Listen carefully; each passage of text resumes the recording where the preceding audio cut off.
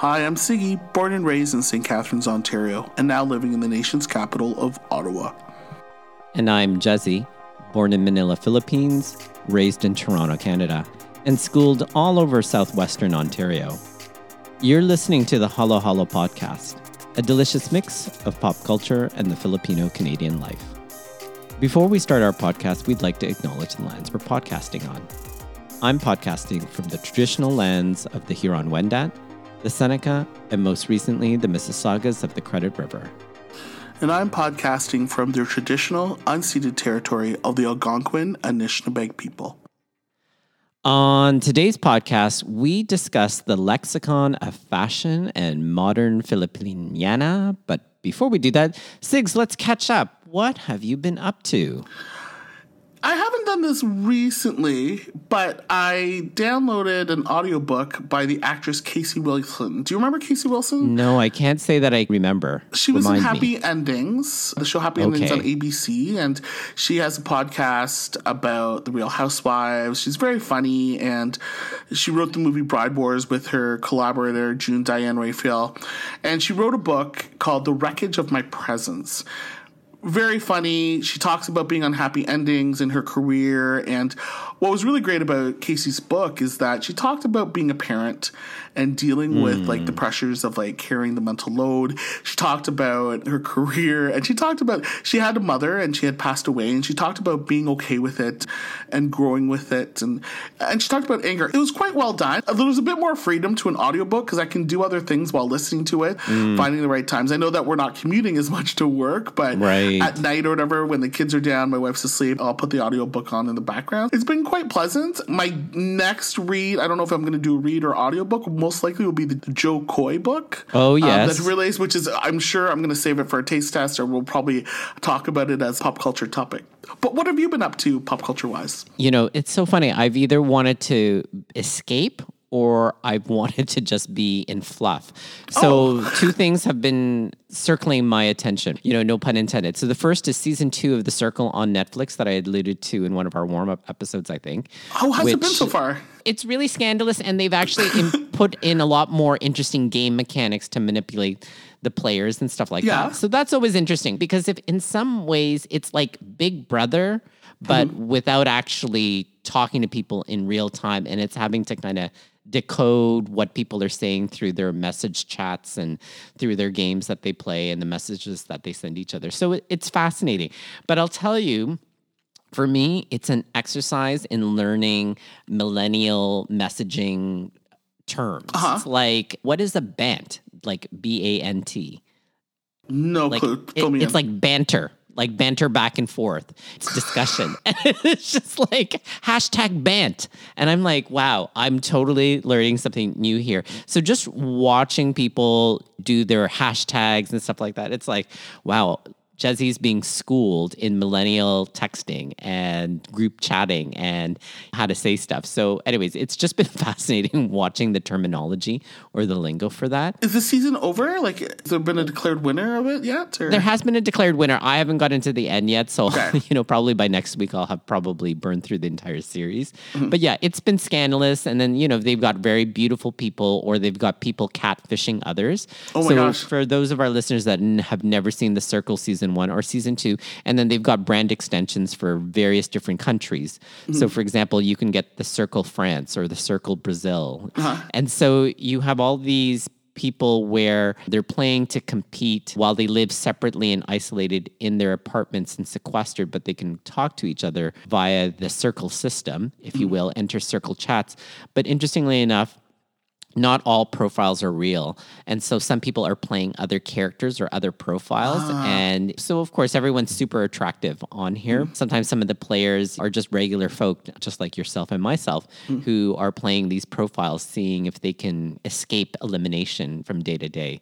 Anyways, it's mindless fun, and you get sucked in, and it sometimes feels like a train wreck. And hosted by Michelle Buteau. And hosted by Michelle Buteau, who has like amazing clips in between. The other thing that I've been really distracted on and really been enjoying is Shadow and Bone on Netflix. Tell me about it. Yeah, it is basically the imagination of this author, Lee Berdoga, who created this world based on Tsarist Russia, and that there is a minority group known as the Grisha that manipulate small science. In other words, they have magical powers. But hundreds and hundreds and hundreds of years ago, one of these Grisha, in other words, people with magical powers, created what was called the Dark Fold. And this person happened to be able to control shadows and darkness and divided the lands up into two. And within it are there creatures that eat people. So it basically divides the world in half. And if you needed to cross anywhere, you had to kind of go through what they call the Unsea or the Black Fold or the Fold. So in any event, we followed the character of Alina Starkov, played by Jessie May Lee, and interestingly enough, discovers that she's what's called the Sun Summoner. So she has the power to actually call light, and everyone looks to her as a saint and a possible person who might be able to finally destroy the fold, but there are competing interests everywhere, as you can imagine. But it is interesting. It has the look and feel of Tsarist Russia, crossed with steampunk. And last time you talked about prestige TV, this is certainly prestige TV on Netflix. If you want to get lost in a new fantasy world, this is certainly one for the books. But it is interesting for me. I think it would have been better released actually in the winter months. Just has that kind of winter feel, magical feel to it. But it is still enjoyable nonetheless. And it is the first series, and it's based on book one of a trilogy. And the entire universe has something like 7 books altogether. Oh, wow. The first 3 focus on Alina Starkov, and then the other remaining books in the series are based on other characters within the entire series. It's thoroughly enjoying, and it's been fun to watch, and that's what I've been kind of really enamored by these last couple of weeks. So the production value looks really good, though. Amazing. Is it? It's Totally. really, like, you can tell that they poured money into this, and it was worth it. So it was filmed in Hungary as well as Vancouver. Oh, no way. And the costuming and the fashion, it's just decadent and gorgeous. And the embroidery, it's like, wow. Like, the countless hours to make some of these costumes, like, could not get any of this off the rack. Like, these felt like vintage Tsarist Russian wear. Oh, wow. Yeah, it's gorgeous alone just for its costume design and set production. It's been fun to kind of watch it, and for the fashion, which, interestingly enough, is part of today's topic, our lexicon of fashion. And Sigs, I've been talking to you about this for the last number of years, and as you know, and also available on Netflix, which is the first Monday in May, is the documentary on how this arrives. But every first Monday in May enunciates the theme of the exhibition of the Met Ball that raises funds for the Metropolitan Museum of Art in New York City, which is today's pop culture topic. And so, Sigs, I hope you get to see, or it would be fun for us to go back to New York and recreate our 2012 trip from many years ago, but this time take you to the Met Costumes Institute's exhibition in terms of their release. But the Costume Institute usually hosts the Met Ball, and it is known as fashion's biggest night. And so last year, of course, during the pandemic, it was canceled, and it's usually held in and around about May. And that each year that they have amazing themes that the committee, that of course is chaired by Anna Wintour, or at least has influence by her. So 2020 was canceled, sadly enough, but 2019, I actually got to see this one. And I didn't get to talk about this too much last year on our podcast, but it was called Camp Notes on Fashion. So they were celebrating being campy, basically, with respect to fashion. And this was a trip that I took last August with my uncle, who wanted to go to New York and see New York through my eyes, along with my cousins Chell and Rani. Oh, that's right. And my parents came along with me. Yeah. And I was taking them everywhere, but, wherever they wanted, my Uncle Manny wanted to go. But I said, while we're here, I'm going to go to the Met and take in this exhibition. You don't have to come. If you want to come, that's great. If you don't want to come, that's okay too. My mom elected to go, and wherever my mom goes, my dad goes, right? Oh, right, yeah. And of course, Chell and Rani said, well, we're going to go. And then, my Uncle Manny and my Aunt Flora were like, sure, we'll go too. So we all trot off to the Met, and we go into the Costume Institute, and I was just so excited because it was popping colors, references to Oscar Wilde, and I was just reading all the dioramas that were kind of going in, but then there was the artistic statement of the committee, and so I'm reading up on their definition on camp. And then suddenly, what I would call and describe as two Upper East Side women said to me, "That's a really interesting exhibit. Doesn't it pop?" And I said, "Yes, it does pop." And I'd exchanged some pleasantries. And as I moved through the exhibit, they were right behind me asking me what I thought. Yeah. Tell me more. Well, and my cousins Rani and Chell were like also being nice, but they kept kind of zooming in and out. Like, so they'd go ahead and then come back, and then they'd go ahead and they'd come back. And then sometimes Chell, in her excitement, would say to me, "Oh my gosh, Kuya, you won't believe what's kind of coming up." And of course, as I was going through the gallery walk, these two Upper East Side women always wanted to know what I thought. And I kept telling them critically what I was thinking of some of the pieces and some of the things I was viewing. You're like and a docent almost. Well, it kind of was. Like, I felt like I was Andrew Bolton in this case, explaining. And I'll explain to the listeners who Andrew Bolton was. Anyways. Go ahead. As I'm kind of going through, we actually had some really good conversation for a good hour and a half going through the exhibit. And my parents were also going back and forth, and they also interacted with these two lovely women from what seemed like the Upper East Side. And then, of course, we get to the end, and, and I was like, of course, at the gift shop. And at one moment, I thought about exchanging contacts with them, I really did because I had such a wonderful time. And then, of course, I said goodbye to them. I said it was lovely walking through. And they said, likewise. And they said, well, enjoy the rest of your time here in NYC with your family. Clearly, you guys are having fun. And they were just so generous in terms of just their questions. They were so generous in terms of like what to do in New York City, other things to kind of take in. Yeah. And I'm sure if I had exchanged my business information or my contact information with them, they would have exchanged theirs. And as they walked away, Cousin Rani said the best thing and also filled me with lots of regret in that moment. He said, "Oh my God, those two women, Kuya, they seem like the type of women that if you called them and said that I'm coming down to New York, they probably would let you stay in their penthouse, wherever it is, somewhere on Fifth Avenue, right?" And I'm like, "Oh my God, Rani, you are right, and I hate that I didn't actually exchange contact information, else I would have two Upper East Side ladies that I could probably crash when I visit New York City post-pandemic." Anyways, it was fantastic meeting those two women, but it was fantastic seeing that particular theme. Other themes have been Heavenly Bodies, Fashion, and the Catholic Imagination. That was in 2018.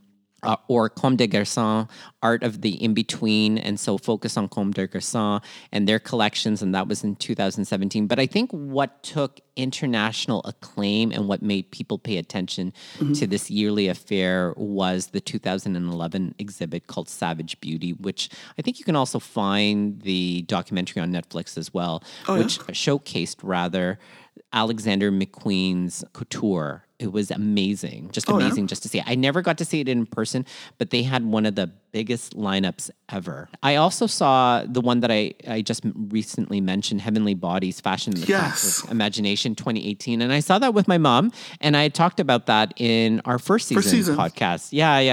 And so that was fantastic to see. And that was incredible because the finery of some of the clothes and vestments that we saw were just incredible. And then the influence on fashion today. And that was incredible to see as well. I know our listeners are probably thinking, wow, he's really quite a fanboy of all of this stuff. And I'm like, if I can go every year, I would totally go every year and see the Costume Institute in terms of what they're showing in terms of exhibits around fashion and stuff. But this year, it's interesting, Sigs. This year, the Costume Institute announced that what they would do instead was they would have a 2-part exhibition starting this month.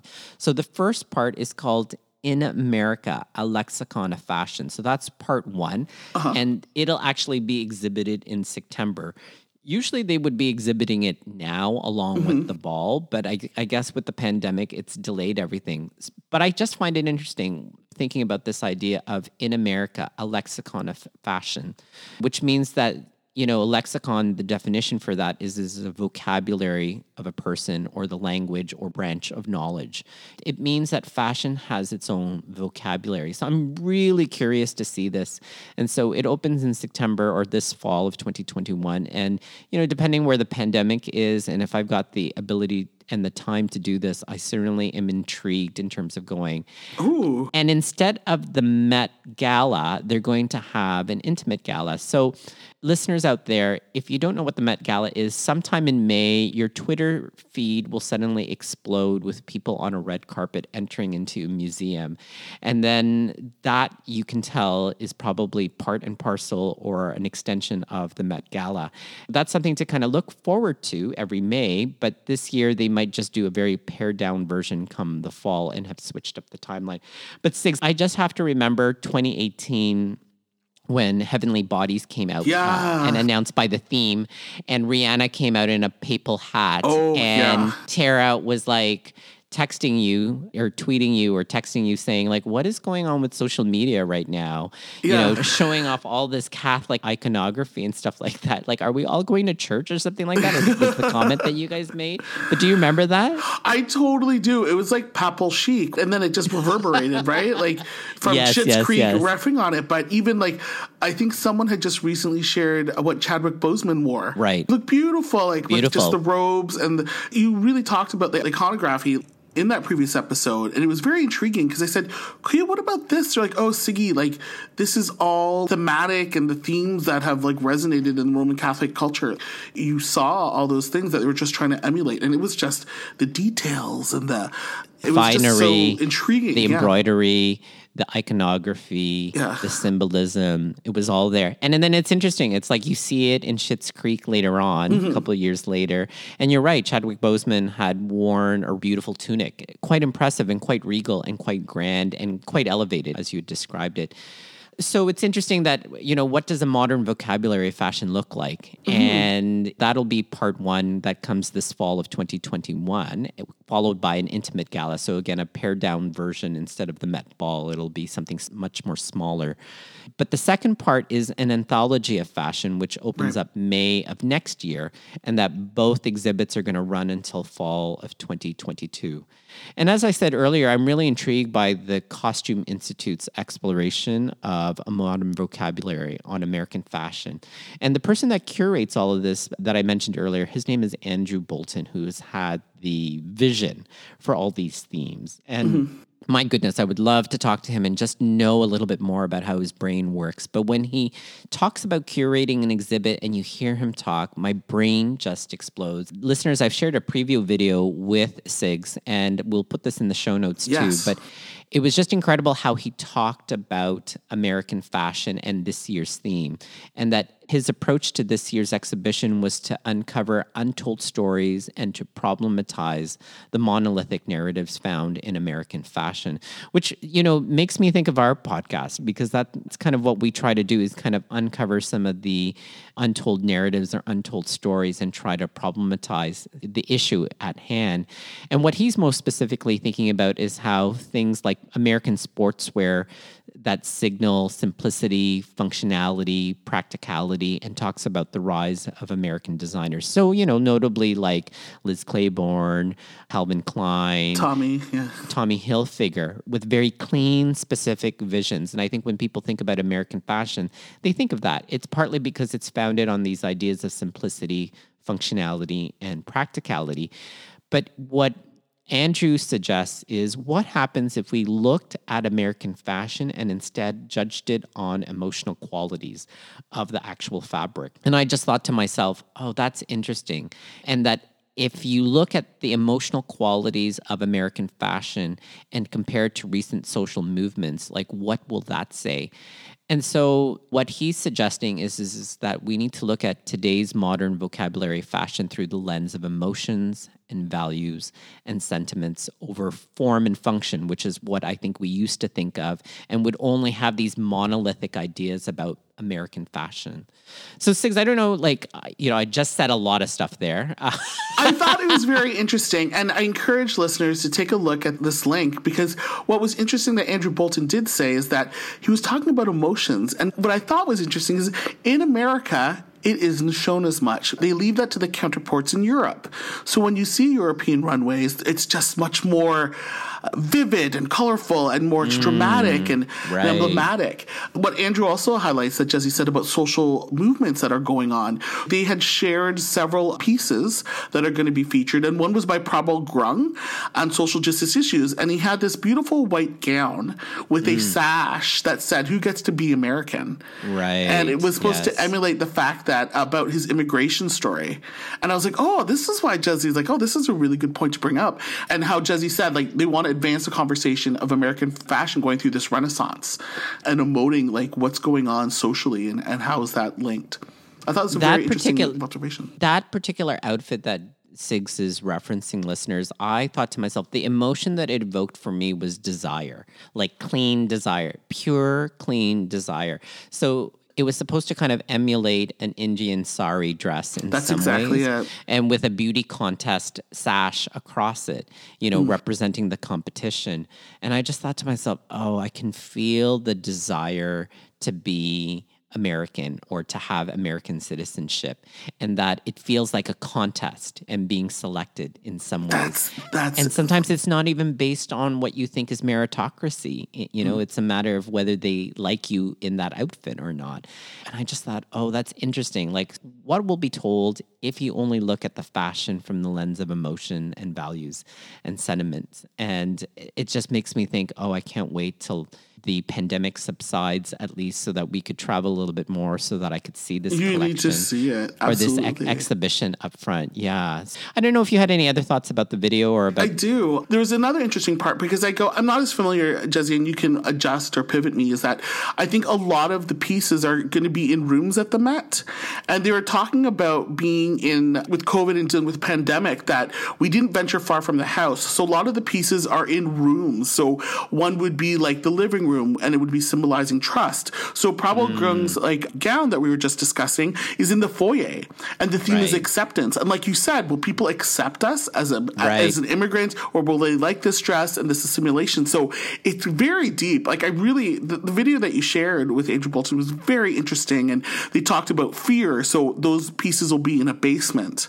The basement room. I was like, so many levels. And I think maybe inside or whatever, I haven't been in a museum in a long time, and this was very refreshing and enlightening. So I just wanted to bring that up. I just thought it was very intriguing, and I hope you get to venture off to New York to see this. The part that you're referencing is going to be part 2 of the exhibition. Like what you had said, that they were going to be kind of symbolizing American fashion told through the space of a house and what each of those felt like. The kitchen was also well-being, like feeling well in some ways. And if you think about it, the kitchen, they call it the heart of the home and offers nutrition and sustenance. How can you function if you're not well-fed and, you know, well-hydrated and stuff like that?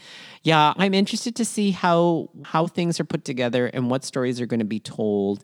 And again, kind of tell these stories about kind of issues of belonging, issues that we're scared to kind of bring from the basement and stuff like that.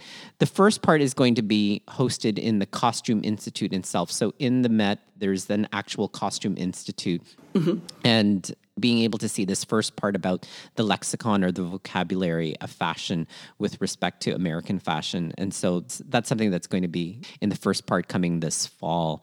I think most importantly, though, this exhibit also hopes to show how this new vocabulary reflects the social and political environment. And I think that that's really the key to all of this. Like what you said, I love that metaphor of like, yes, for the last year and a half, we've all been in our houses, sequestered in a house.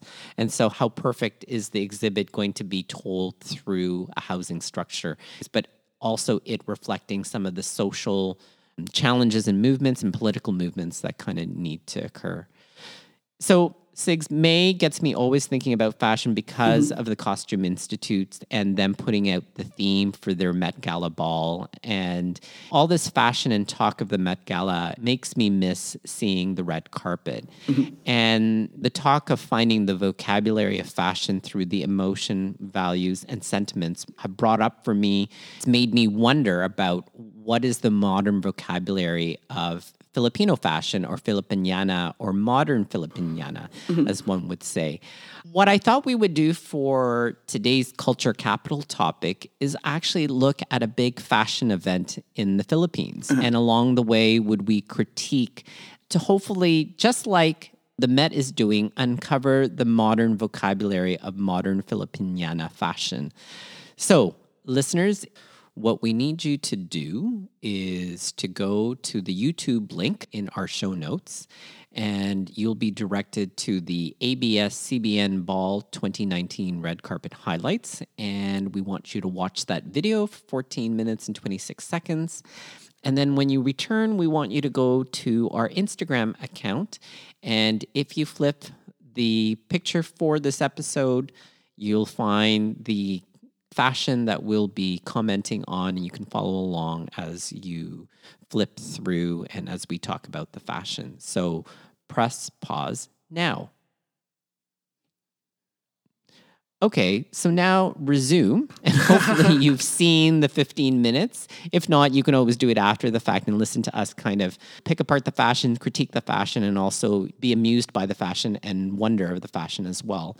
So the big fashion ball in the Philippines is known as the ABS-CBN Ball, formerly the Star Magic Ball, where all the TV and movie stars gathered to raise money for charity. And of course, just like the Met Gala, the 2020 ABS-CBN Ball was also covered. And so hopefully you've all been able to watch this YouTube video of people walking the red carpet. So this was the last time I think celebrities in the Philippines got to walk the red carpet with particular fashion. So Sigs, I know that you took a gander over at that particular. Yeah, so I wanted to get your thoughts on it. What I really wanted us to focus on, just kind of like what has been curated for the Met exhibition this year in terms of uncovering emotions and values and sentiments. What emotions were evoked for you when you were kind of wading through the 15 minutes of the red carpet recap for the ABS-CBN 2019 ball? There was such familiarity with like the regalness of it. Kuya, it was so much more relatable. I don't know why. Like, you see the Met Gala and you're like, I don't got the money, $30,000 a ticket. But when I saw the big fashion ball in the Philippines, I was like, I feel like it's something that we could participate in. Totally. Did you? I found like there wasn't as much tension. It's like, okay, let's see what people have dolled themselves up in. Like, it was relatable for some reason because of our culture. It was very interesting. And I think the first thing is I felt like a majority of people can either toe the line of classics or try to make it their own and bring it to the late 2019, 2020s. Yes. What was the standard before, and how are you going to break those standards to make it current? Like in a basic, but I really felt, I don't know, like at home watching it. Did you? Yeah, I would say that too. I certainly felt it was relatable. I never thought of it as home, but that is a great way of describing the feeling of watching that red carpet, that I felt like I could join all of those celebrities on the red carpet with them seamlessly, right? Like I wouldn't feel like I wasn't doing some decorative participation if I was walking a North American red carpet in some of what they were wearing. I would feel like I'm an actual participant in this red carpet. And that even though it was all relatable with familiar silhouettes, at the same time, it was very glitzy and glam and beautiful and enchanting. And we're going to get through those emotions in a second. But I certainly felt that it was both relatable and glamorous at the same time. And I would have to say, when I watch North American red carpets, I'm very much like, well, really glamorous, but not necessarily relatable. Like, I don't think I could wear some of those things. Like, I was thinking about the Oscar awards, you know, and how some people were wearing, let's say, a double-breasted gold suit. And I was just thinking to myself, I can never wear a double-breasted suit because of my height. Right? You know, short men don't wear double-breasted suits. But here, they were all wearing different versions and different cuts of barong Tagalogs and barongs. And it was just beautiful. The purple one you wore to my wedding, you could have worn it. Like, totally. you were ready. And my gray one, you and I could have been out there and been like, hey, what's going on? Like, yeah, totally. And just as classy. So, Yeah. Throughout, listeners, I made some particular notes. There were 5 shots that I really wanted to kind of focus on. So if you still have your YouTube video up, you know, I would have you go to 11 seconds into the recap video with Maymay Entrata and Edward Barber. And so, Siggy, I'm going to send this to you via the chat. You'll see the chat up, and Oh my God, let's just take a look at this outfit by these two. I just thought to myself, oh my goodness, you took Spanish military wear and then turned it on its head, glamorized it, but still kept the prowess that is associated with that type of wear. And I just thought strength and beauty. And it was interesting because, yes, it does glamorize military wear, and there are problems with that. But I still walked away with this idea of strength. And I just thought, oh, like that's really interesting regalia put together. I don't know, Sigs, if you had any. I was thinking the same way. It was very regal, classic. There was a presidential feel, like especially with the details on the shoulders. And I love, and I think this is a constant, like I think everyone is trying to take the Mestiza Eterno and try to put their own spin on it. But the embellishments and scrollings, like the military, exactly what you said, that's what I caught my eye on. In my head, I see the beautiful old pictures, these sepia tone photos of family, or when I was learning about the history of the Philippines or whatever, of people in government, that's what I see. Yeah, and yet it has been glamorized in a number of different ways. That's always the thing with glamour, is that it makes things beautiful but hides things as well. It does make you question kind of like, okay, we are showing beauty and strength and prowess, but we're also kind of hiding some of those military atrocities too at the same time. But I just thought, oh, interesting statement on the red carpet of the ABS-CBN 2019 ball. The other is at 2 minutes and 3 seconds, listeners. So here is actually Pia Wurtzbach, and the feeling word in my mind, or how I felt, was enchantment. Like I felt enchanted by this. And so what you'll see is like another modern, updated version of the Mestiza Eterno blouse that Siggy was talking about, with an animal print, and her navel is exposed, and very much like a wraparound, almost like sarong outfit, and yet looking so beautiful and severe, like in terms of her hair pulled back and stuff like that. I was just so enchanted by this look. I don't know if you felt the same thing. Oh, yeah, and the Jolie leg, Jolie leg exposure. Like, I saw her and I was turned, I'm like, wow, yeah, there's a reason. Was she Miss Universe? Like, there's a reason why. Yes, you're Miss Universe, like, just fetching. But, like, it's interesting, Kuya, how they still have those classics, like keeping those butterfly sleeves. Yes, and it's still there. And like, we're Filipino conservative, but still just, I found it like classy sexiness, like just a peekaboo of like this midriff and then the leg exposed.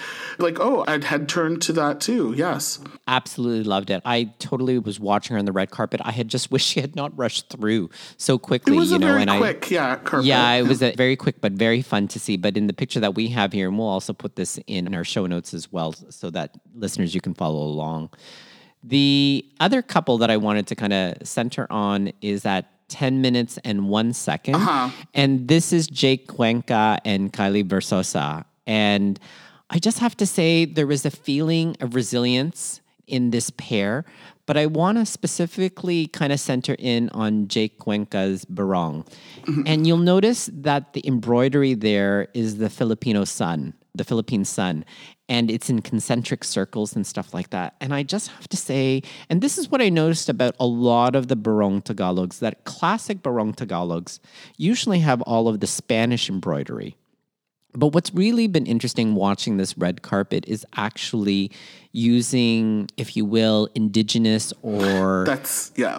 indigenous embroidery or indigenous patterns. And I just thought, oh, fascinating. And in some ways, it was a reclamation of the barong Tagalog to be our own, and decolonizing ourselves of some of the Spanish embroideries that we're used to seeing in terms of the scroll work and the embroidery in some of these outfits, or some of these beautiful dress shirts, if you will. So the same thing for Kylie Versosa. If you look carefully at her particular dress, that the typical patterns, that isn't necessarily Spanish, right? Like she's reclaimed it, or this outfit has certainly reclaimed what it means to be Filipina, for that matter. It has like a warrior strength to it. Like if you look the details from it, it looks like like just a warrior, like a Moriones or something. Like it just, when I saw it, when you had called it resilience, and I'm like, why would you? And then I saw the little details on her, like sleeves and stuff, and how they sort of match. They look like they're ready, and they're symbolizing like strength and like a fight. Like they're able to take up the mantle and be that emblem of a warrior spirit. You know, I know that they're a love team, but they look like a power couple. Yeah. Like they look like a power couple to me. They pose really well, those two. Yeah, I thought so too. Now, speaking of love teams, the next one that I want to bring to everyone's attention is at 12 minutes and 9 seconds. And for those of our listeners that have listened, that have listened to BL dramas before, I talked about love teams in that particular episode. But I also love this love team, which is Nadine Lustra and James Reid. And the feeling that I got here was enamored. And I just thought to myself, a white suit with, I would say, is an asymmetrical and interweaving cummerbund worn on the outside, almost rainbow-like in colors, but certainly reminiscent of the Filipino colors.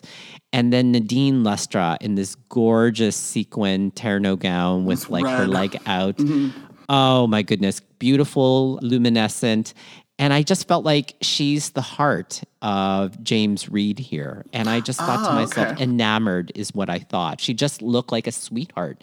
And him being so pure and white in a lot of ways and enjoying that kind of like splash of color that he had. And then he's wearing running shoes. Oh, that's what I was going to say. Yeah, he's wearing how comfortable is he that he's wearing like a white pair of running shoes and all of that? And I thought, now that's how I want to walk a red carpet, is like that. An untucked shirt and running shoes, I'm there. Totally, right? I just thought that was like a gorgeous power couple in terms of how they looked and, you know, really playful. So if the last couple, if Jake Cuenca and Kylie Versosa were this power couple, like this is a playful couple is certainly what I thought in terms of what they were saying in terms of their fashion. Kuya, is there any symbolism for the reds in the dresses? There were some really like popping red dresses, and there was blacks and there's very muted stuff or whatever, but red was a very strong color. Is that anything cultural to us when it comes to red, or is it just one of those pow bang, or is it does it emanate? Because there are a lot of hearts, there are a lot of sweetheart necks, right? And like fronts. Is that just like a corazon? Is that like the type of for your own thoughts? I was just curious. Yeah, I don't know that I know too much about the color theory in the Philippines, but certainly if I would think of anything, it would probably represent passion. I would think that you see it red in the Filipino flag. I think if you look at some of the Filipino artwork out there, sometimes the use of red is very much in terms of passion. Like I think of some of the paintings by Solo and his use of red, it's typically around kind of like showing something passionate. So I wouldn't be surprised. But that's a good, now you've got me thinking about like, future episode, we got to think about colors and stuff like that. But that is a great observation, Sigs, that there's this pop of red.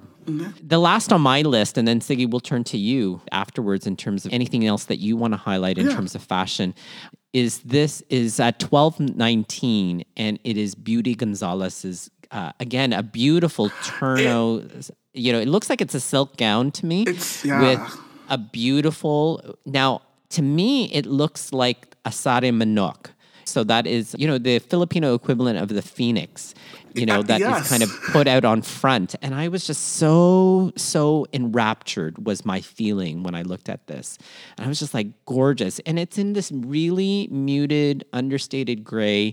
And although sare manoks are typically colorful, I just thought, the irony that it's in gray in terms of what it looks like just means that, she's about to rise. And I'm just waiting for the rise to occur before it becomes colorful. And that's why I felt so enraptured and so taken in by this. I just wanted to keep looking more and more as she was walking down the red carpet and stuff like that. The shot that you have, it does much more justice than the time that she had in the video. It's quite gorgeous. I think it's the details too, because I was like, curious, like you said, enraptured. And then I'm like, I can totally see. And and for it to be an allegory of rising. And it is a good observation, Kuya, where it's just a very muted, but maybe it's trying to draw us to look at the details. Like the details are gorgeous. You see the wingspan on her front, and it still doesn't take away from the fact that you see like the butterfly sleeves and stuff, but it is very it takes you. Yes. It totally takes me in. Sigs, what are some of your notable notes in terms of watching this particular red carpet? You know what? There's about a strength into fashion forward, and I think you're probably going to summarize this. There were two people, Miles Ocampo. She wore a suit with a purple, like a pantsuit with purple and pink ruffled sleeve, and Angel Aquino, who wore a pantsuit like with a camisa mestiza sleeve top. Both of them, I thought, and maybe you can analyze this. I was like, you know what? They were still reserving that mestiza camisa top with the beautiful, beautiful shoulder. But the way the pantsuit felt, I felt like it was a power move. Angelica Aquino, she looked so chic. Like, she looked like she was going to take over a business. Like, I'm the CEO. I'm here to donate. Like, there was something very sexy and very, like, not businesslike, but she was ready to conquer. Is that type of... I know traditional, it's usually skirts and it's paired with that and dresses. When I saw these two people wearing pants, is that a comment on women, the role of women in like Filipino society of like, hey, you know what? We can conquer here. And they looked just classy.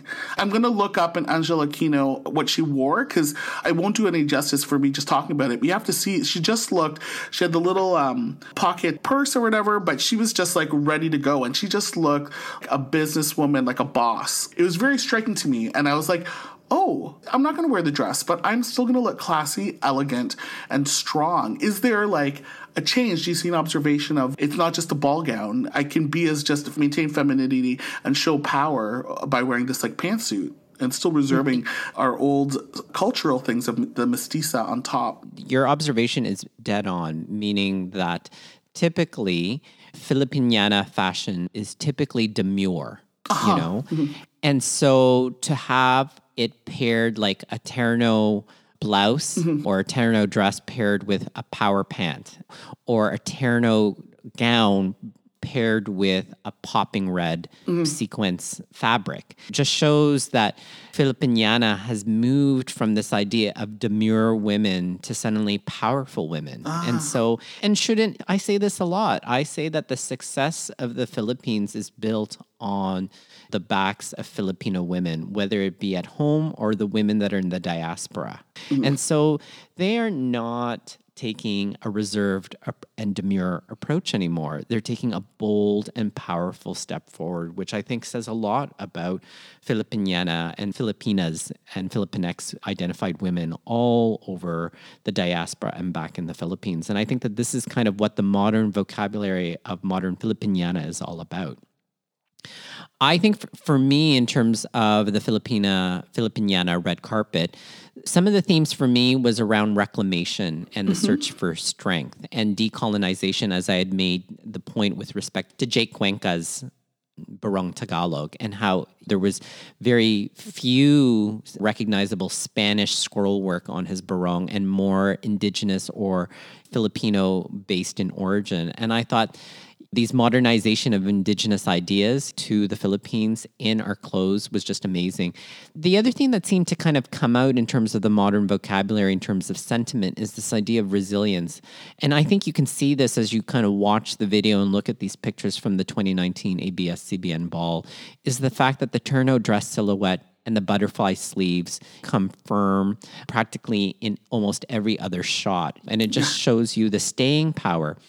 And I think that this is really interesting because I think the first person to actually put the turno dress on the world stage was Imelda Marcos. And of course, related to that was that she was known as the Iron Butterfly. You know, no one could wear a turno dress like Imelda Marcos. And it made it almost emblematic, if not anthemic, for Filipino women to wear it everywhere on the world stage. However, of course, as the Marcos government was deposed, you know, the turno dress declined in style and fashion because you would automatically be paired or associated with Imelda Marcos and corruption and all of that stuff. So it's been wonderful to see in the last 15 years the rise of this back and the rise of it coming to red carpet events like this. And I just think that that's fantastic that we can reclaim and that this fashion has remained resilient. It hasn't maintained itself in the past. It's come back as you've identified, Sigs, as being very powerful and bold in terms of how it's portrayed today. So lots said there. I don't know if you have anything to add. Oh, no, it was eye-opening, and I like a lot of the themes that you had caught. Like, I think it's eye-opening, you know. Fashion is so much more than meets the eye, Kuya. Yeah, totally. Totally. And I think, yes, fashion can be about function, but I think as Andrew Bolton from the Met and the Costume Institute is saying, is that it's also about it being expressive and emotional. And looking at these red carpet from the Philippines, it evokes all these wonderful emotions of enchantment and rapture, resilience, prowess and strength and power, and being enamored and loving and playful at the same time. And I think that those really reflect not only modern Filipiniana fashion, but who we are as a people, which really kind of brings us to the fixing of the week, which is take a look at your clothes and what does it say about you? What does it express in terms of your heart?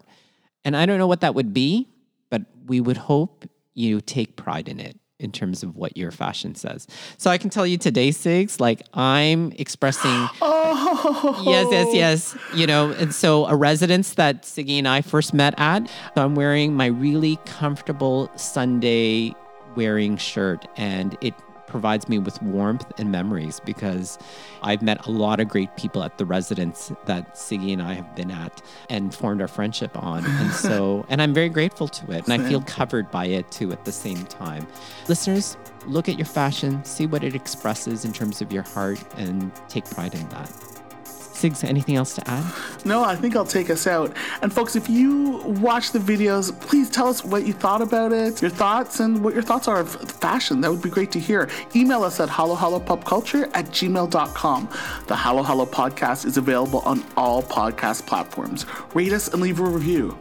You can find us on social media. Our Twitter handle is at halohalopop, and we're on Instagram at halohalopopculture. And listeners, we'll put all the photos that we've talked about on our Instagram account. Finally, we receive editorial feedback from Mary Beth Badian. Our musical theme is by Chel Turingen. We'll see all of you guys again real soon. See you guys soon.